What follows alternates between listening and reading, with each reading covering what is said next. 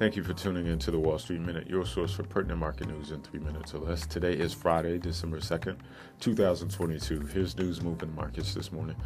S&P 500 futures were about flat early Friday as investors looked ahead to November's jobs report. Dow Jones Industrial Average futures were lower by 11 points and NASDAQ 100 futures fell less than 0.1%.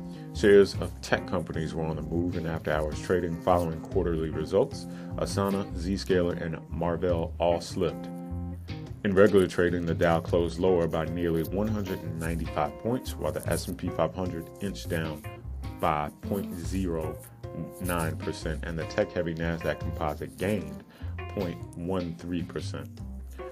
Those moves followed a mixed batch of economic data, including a core personal consumption expenditures report that was slightly better than expected on a monthly basis and a bigger than expected decline in the ISM Manufacturing Index. The so-called PCE deflator is one of the Federal Reserve's preferred inflation gauges.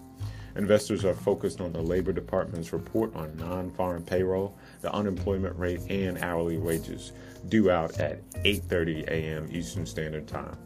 Economists expect the economy to have added 200,000 jobs in November, according to the Dow Jones. That would be a decrease significantly from the 261,000 that was added in October.